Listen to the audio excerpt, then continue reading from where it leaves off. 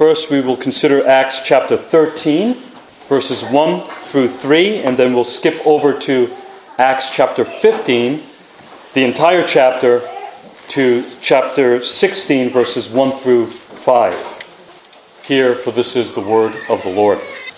Now there were in the church at Antioch prophets and teachers: Barnabas, Simeon, who was called Niger, Lucius of Cyrene, Manaen, a lifelong friend of Herod the Tetrarch, and Saul. While they were worshiping the Lord and fasting, the Holy Spirit said, "Set apart for me Barnabas and Saul for the work to which I have called them." Then after fasting and praying, they laid their hands on them and sent them off. But some men came down from Judea and were teaching the brothers, "Unless you are circumcised according to the custom of Moses, you cannot be saved." And after Paul and Barnabas had no small dissension and debate with them, Paul and Barnabas and some of the others were appointed to go up to Jerusalem to the apostles and the elders about this question. So being sent on their way by the church, they passed through both Phoenicia and Samaria, describing in detail the conversion of the Gentiles, and brought great joy to all the brothers. When they came to Jerusalem, they were welcomed by the church and the apostles and the elders, and they declared all that God had done with them. But some believers who belonged to the party of the Pharisees rose up and said, "It is necessary to circumcise them and to order them to keep the law of Moses." The apostles and the elders were gathered together to consider the matter. And after there had been much debate, Peter stood up and said to them, "Brothers, you know that in the early days God made a choice among you, and by my mouth the Gentiles should hear the word of the gospel and believe. And God, who knows the heart, bore witness to them by giving them the Holy Spirit, just as he did to us. And he made no distinction between us and them, having cleansed their hearts by faith. Now therefore, why are you putting God to the test by placing a yoke on the neck of the disciples that neither our fathers nor we have been able to bear? But we believe that we will be saved through the grace of the Lord Jesus, just as they will." And all the assembly fell silent, and they listened to Barnabas and Paul as they related what signs and wonders God had done through them among the Gentiles. After they finished speaking, James replied, "Brothers, listen to me. Simeon has related how God first visited the Gentiles to take from them a people for his name. And with this the words of the prophets agree, just as it is written, 'After this I will return, and I will rebuild the tent of David that has fallen. I will rebuild its ruins, and I will restore it, that the remnant of mankind may seek the Lord. And all the Gentiles who are called by my name, says the Lord, who makes these things known from of old. Therefore my judgment is that we should not trouble those of the Gentiles who turn to God, but should write to them to abstain from the things polluted by idols, and from sexual immorality, and from what has been strangled, and from blood. For from ancient generations Moses had in every city those who proclaim him, for he is read every Sabbath in the synagogues. Then it seemed good to the apostles and the elders with the whole church to choose men from among them, and send them to Antioch with Paul and Barnabas. They sent Judas, called Barsabbas, and Silas, leading men from among the brothers, with the following letter: The brothers, both the apostles and the elders, to the brothers who are of the Gentiles in Antioch and Syria and Cilicia, greetings. Since we have heard that some persons have gone out from us and troubled you with words, unsettling your minds, although we gave them no instructions, it has seemed good to us, having come to one accord, to choose men and send them to you with our beloved Barnabas and Paul, men who have risked their lives for the name of our Lord Jesus Christ. We have therefore sent Judas and Silas, who themselves will tell you the same things by word of mouth. For it has seemed good to the Holy Spirit and to us to lay on you no greater burden than these requirements: that you abstain from what has been sacrificed to idols, and from blood, and from what has been strangled, and from sexual immorality. If you keep yourselves from these, you will do well. Farewell." So when they were sent off, they went down to Antioch, And having gathered the congregation together, they delivered the letter. And when they had read it, they rejoiced because of its encouragement.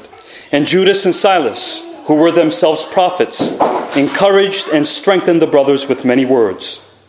And after they had spent some time, they were sent off in peace by the brothers to those who had sent them. But Paul and Barnabas remained in Antioch, teaching and preaching the word of the Lord with many others also. And after some days, Paul said to Barnabas, "Let us return and visit the brothers in every city where we proclaim the word of the Lord and see how they are." Now Barnabas wanted to take with them John called Mark. But Paul thought it best not to take with them one who had withdrawn from them in Pamphylia and had not gone with them to the work. And there arose a sharp disagreement, so that they separated from each other. Barnabas took Mark with him and sailed away to Cyprus.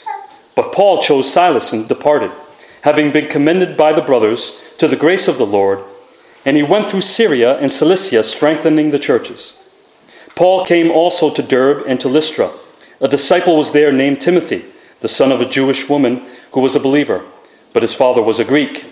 He was well spoken of by the brothers at Lystra and Iconium. Paul wanted Timothy to accompany him, and he took him and circumcised him because of the Jews who were in those places, for they all knew that his father was a Greek. As they went on their way through the cities, they delivered to them for observance the decisions that had been reached by the apostles and elders who were in Jerusalem. So the churches were strengthened in the faith, and they increased in numbers daily. As we will be witnessing the ordination of a new officer today, it will be wise if we revisit the 6 principles of Presbyterianism. The last time we approached this topic, we covered the first 3 principles, which were the following. First, officers are to be chosen by the people, that is, by the members of the church. Secondly, in the Scriptures, the offices of bishop and elder are identical. And thirdly, in each church, there ought to be a plurality of elders. Today, we will cover the last 3 of the 6 principles of Presbyterianism. And so the 4th principle is that ordination is the act of presbytery, or a plurality of elders in the local church. The 5th principle is the privilege that we have to appeal the assembly of elders on every level of the church courts and their right to govern us. And the 6th principle is that Christ alone is the head of the church. So the 4th principle of Presbyterianism is that ordination is the act of the presbytery, or a plurality of elders. There is a pattern in the Scriptures that after certain men are appointed or elected to office, they are ordained to that office, which means they are solemnly set apart and designated to the office and its duties. Teaching elders are designated to teach, preach, pray, and administer the sacraments. Ruling elders are designated to rule and to teach whenever necessary. And deacons are designated to serve the temporal needs of the church. The ceremony of ordination goes back to when Aaron and his sons were set apart and ordained to the priesthood in Leviticus chapter 8. So this means that these men who have been called and set apart for the office are to be distinguished from the rest of the congregation. We see this in Acts chapter 15, especially how Paul, Barnabas, and some of the others, not the whole church, were appointed to bring a doctrinal question to the apostles and elders in Jerusalem. Again, not to the whole church. In verse 4 and throughout Acts 15, there is a distinction between the apostles, elders, and the whole church. And there is debate about whether or not the whole church is speaking of every member or just a gathering of her representative leaders. But anyway, this goes against some models of church governance where there is an every member ministry, where every member of the church shares the same roles and hold equal authority, where every member is, quote unquote, anointed to the same tasks. But according to Scripture, it is certain men in the church that have been set apart and ordained for specific tasks. But unlike Leviticus chapter 8 in the Old Testament, the pattern of ordination in the New Testament is done with the laying on of hands. The laying on of hands has been associated with healing the sick, and when the apostles miraculously granted the Holy Spirit in the speaking of tongues for the sake of the expansion of the church, this means it wasn't meant to be repeated. Today we have the Holy Scriptures, and so the apostolic miraculous gifts have ceased in the church, yet the laying on of hands continues in the ceremony of ordination. The laying on of hands is not a miraculous act, but it is simply investing someone with the authority of an officer in the church. We see from the example of Scripture that in the ordination of deacons in Acts 6:6, in the ordination of Paul and Barnabas to the mission field in Acts 13 verse 3, and in the ordination of Timothy in 1 Timothy 4:14, they were all ordained by the laying on of hands. But the question before us today is, by who? Who is to lay hands on the one who is being ordained? Is ordination the act of one individual person? Is it the act of one pastor? Or is it the act of a group? Well, we must understand the context of Scripture as well as our own context today. How was it done in Jesus's and the apostles' day, and what is the pattern that has been left for us today? Because there is a difference between then and now. There is a difference between Jesus and us. Go figure, right? There is a difference between the apostles and us. There is a difference between the prophets and us. In the case of an inspired apostle who wrote down the Word of God, they could ordain someone on their own, right? Without a group. In the case of Jesus, Jesus appointed and ordained whomever he pleased, like Paul, for instance. But at the same time, Paul had to give evidence to the other disciples whom Jesus ordained that he was one of them before he can receive the right hand of fellowship. He couldn't just assume authority, even though Jesus came to him directly. So we see a pattern here. But neither of these examples are true of us today. We don't have the authority, like Jesus when he walked this earth, nor are we inspired with new special revelation to ordain anyone as individuals. Nor can we set ourselves up as ordained ministers because we had a strong conviction or a vision from God or a leading of the Spirit.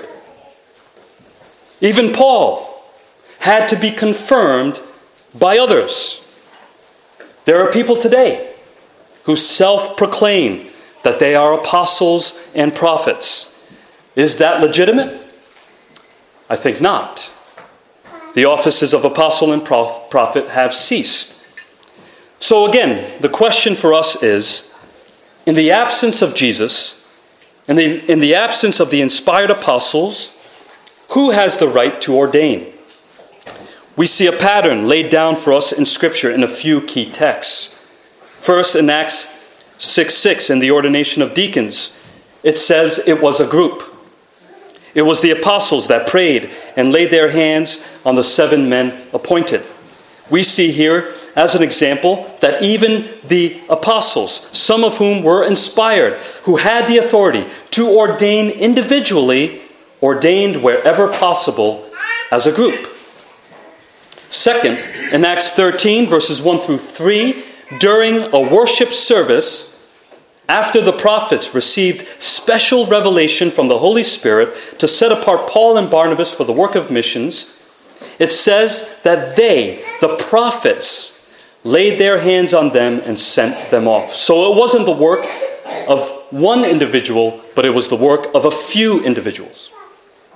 And thirdly, in 1 Timothy 4:14, this is where there are similarities between the apostles, prophets, and us, and this is where the pattern for us is taken from.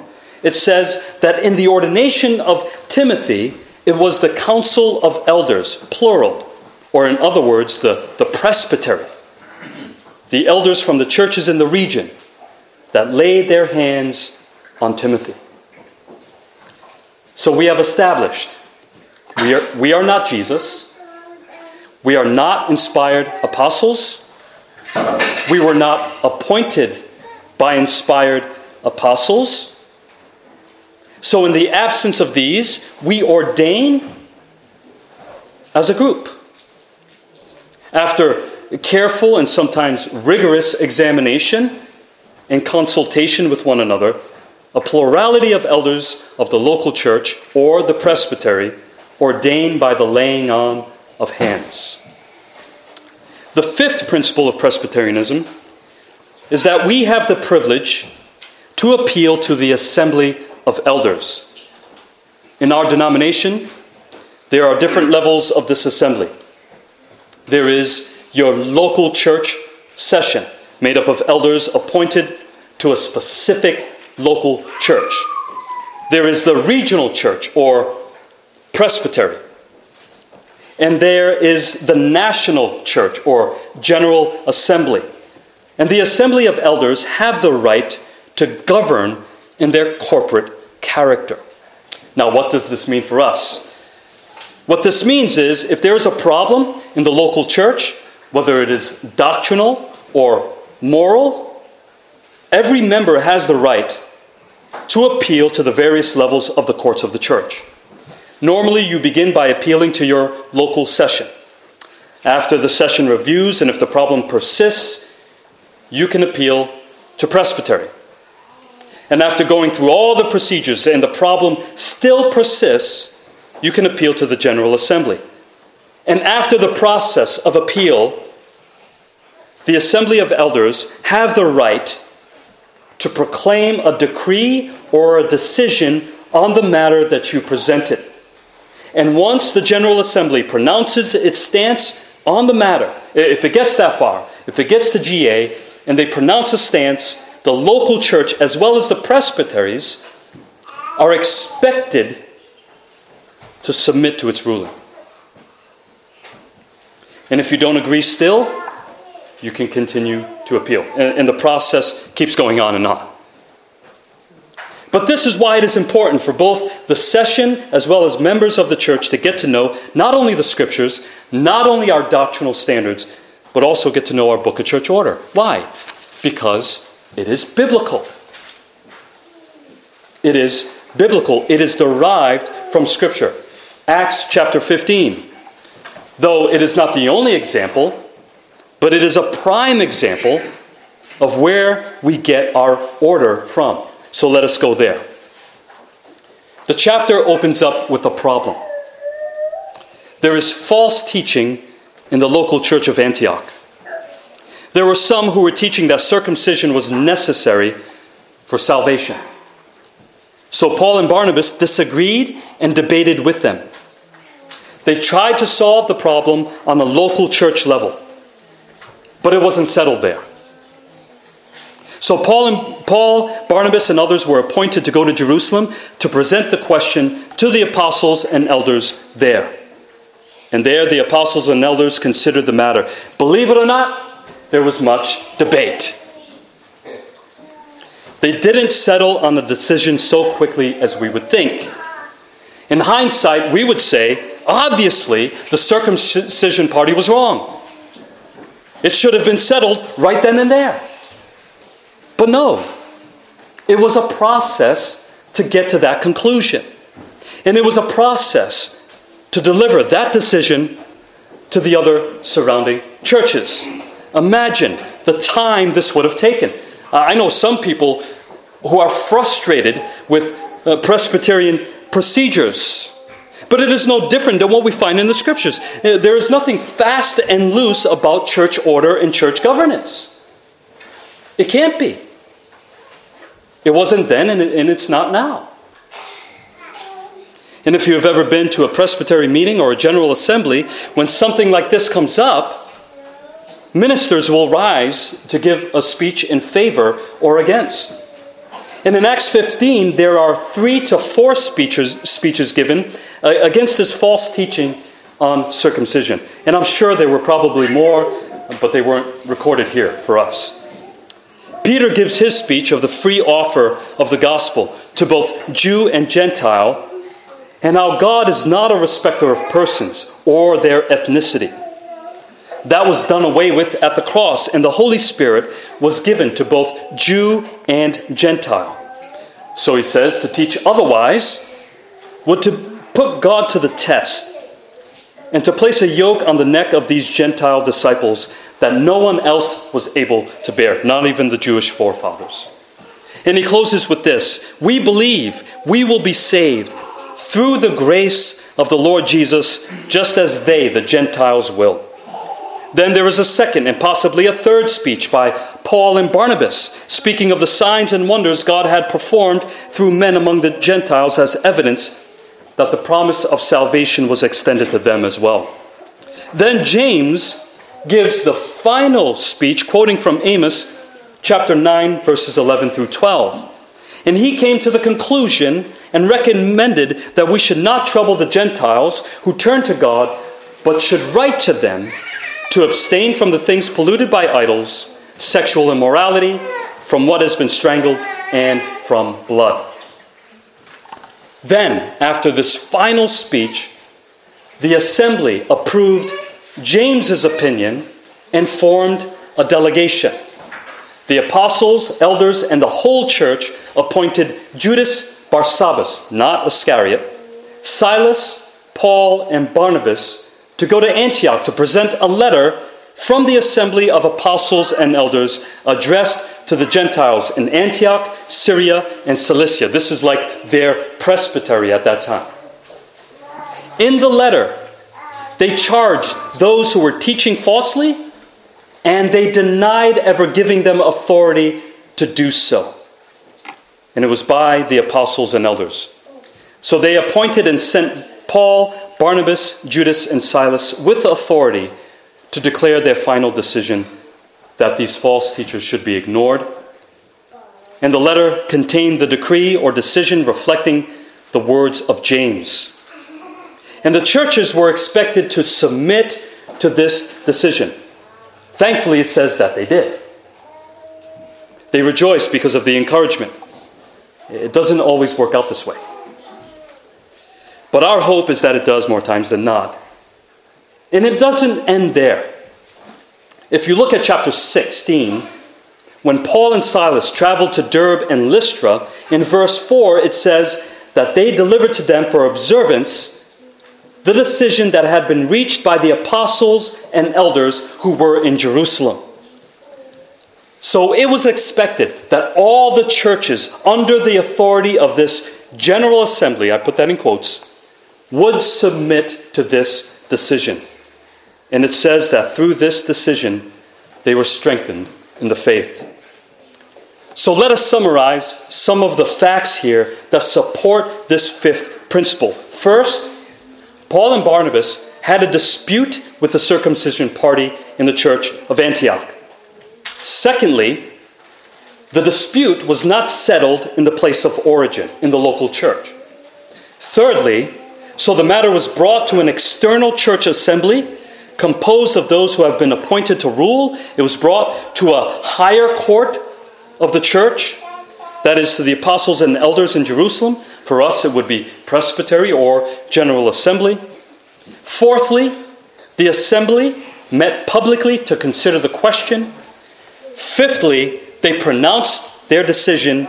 And sixthly, the churches in Antioch, Syria, Cilicia, Derbe, and Lystra submitted to the decision.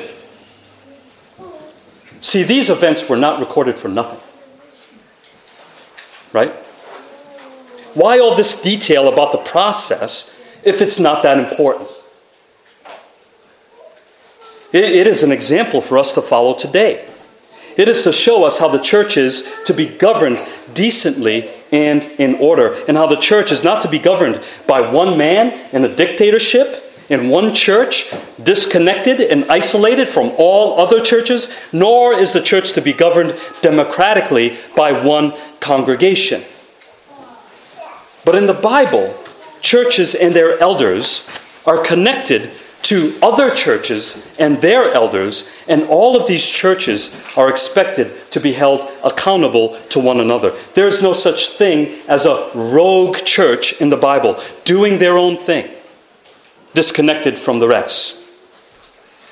They reflect one another in doctrine and in practice. Now, that's why you can go to pretty much any OPC church and notice that you haven't missed a beat. Right? It's the same, pretty much. Small differences, but pretty much the same. And there is a plurality of men from each of these churches appointed to assemble, to deliberate, and to declare a decision together. Now, there may have been lay members of the church present, but the doctrinal question wasn't presented to them. It was presented to the apostles and elders. Verse 2. Nowhere does it say that lay members were involved in gathering to consider the matter. Again, it was presented to the apostles and elders. Verse 6. And the final decision reached, and the letter was sent by the apostles and elders. We see this in verse 23 and in chapter 16, verse 4. If there were lay members present, all they did was attend, listen, and concur with the final decision. But even that can be disputed. And this has been the same process that Bible-believing Presbyterians have followed to this very day.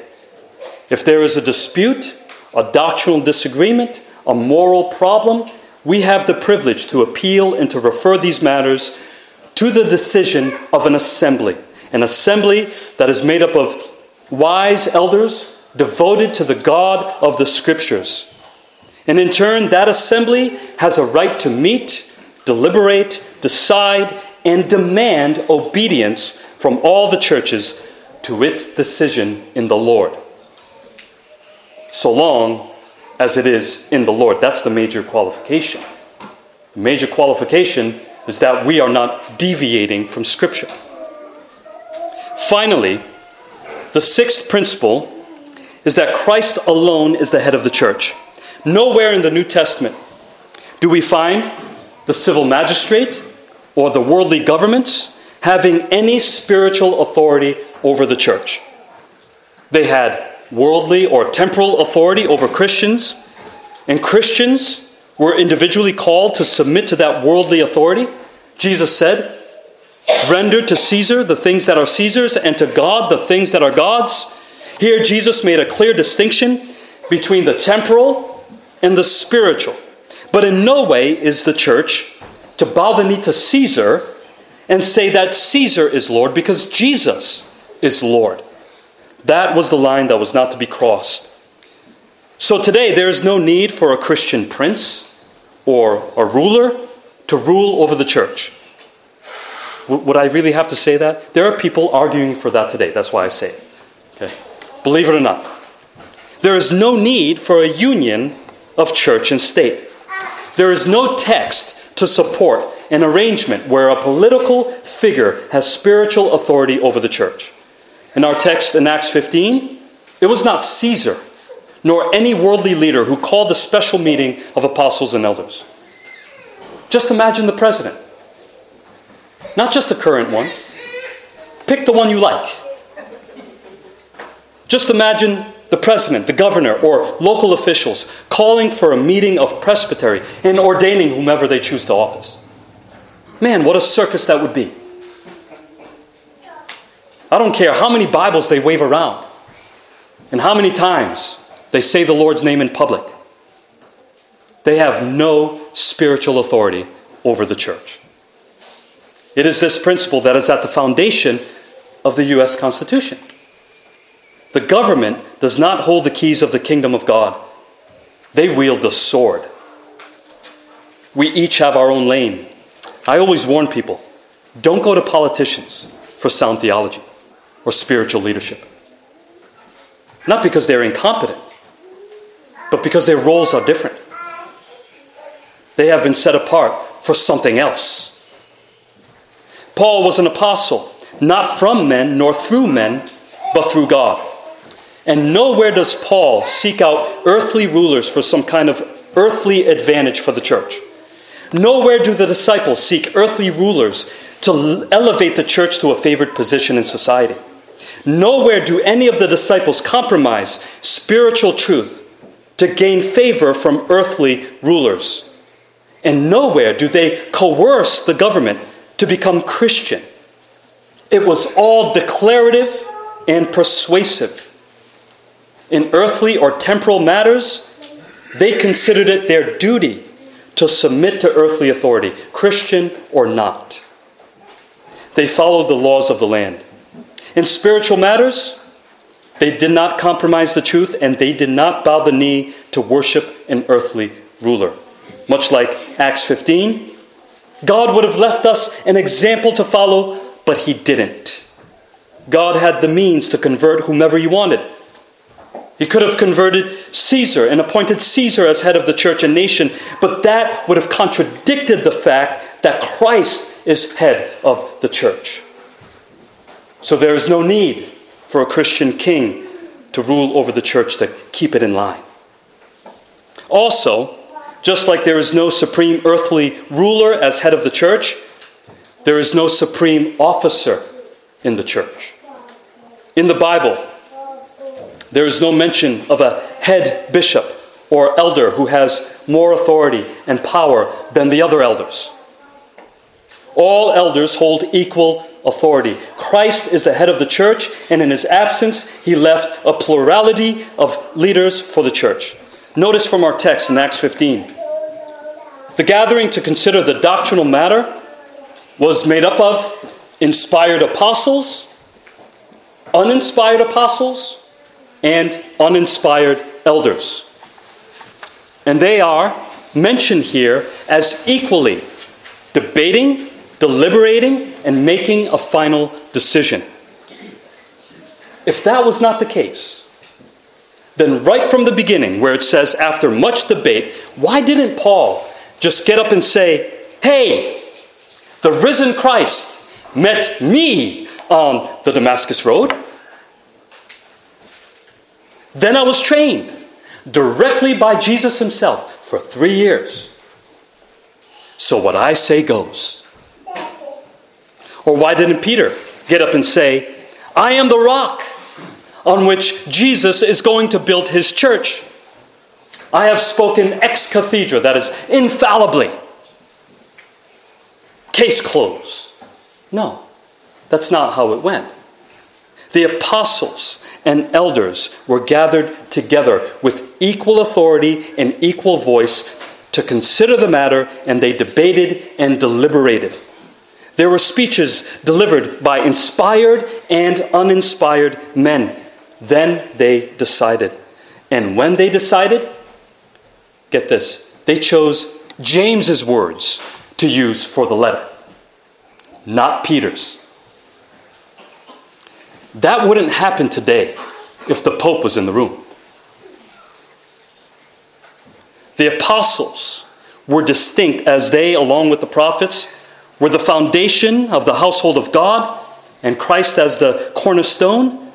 They were directly inspired by God to reveal special revelation. Peter was distinct as he was the leader, not in the sense that he was the head bishop or elder supreme over the others, but in the sense that he was the forerunner or the first to preach the gospel at Pentecost. Paul would later confront Peter and oppose him to his face. If he was the supreme bishop, if he was the first pope, I'm guessing that wouldn't happen.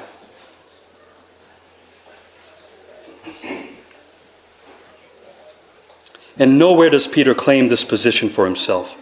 And never mind the times that Paul submitted to the other elders and apostles and their decisions, like when he was given the right hand of fellowship. He submitted to their decision. We have an account at the end of Acts 15 where Paul and Barnabas had a disagreement and went their separate ways. These were two officers who held equal authority. One of them did not lose their faith that day. They just went their separate ways. Instead of a pope, the church is governed by a plurality of equals. Elders who hold equal authority to bind and loose on earth and in heaven. And the way we govern is not to lord our authority over those in our charge. And this is especially for our elder-elect. But it is to govern willingly as servants. And there is to be no interference from neither the state nor an elder who believes that he has some special authority over the others. And the church is called to submit to this government. I'm hoping in the coming months after we go through Job, I will be taking you through the letter of Ephesians, and where Paul establishes right in chapter 1 that Christ is the head of the church.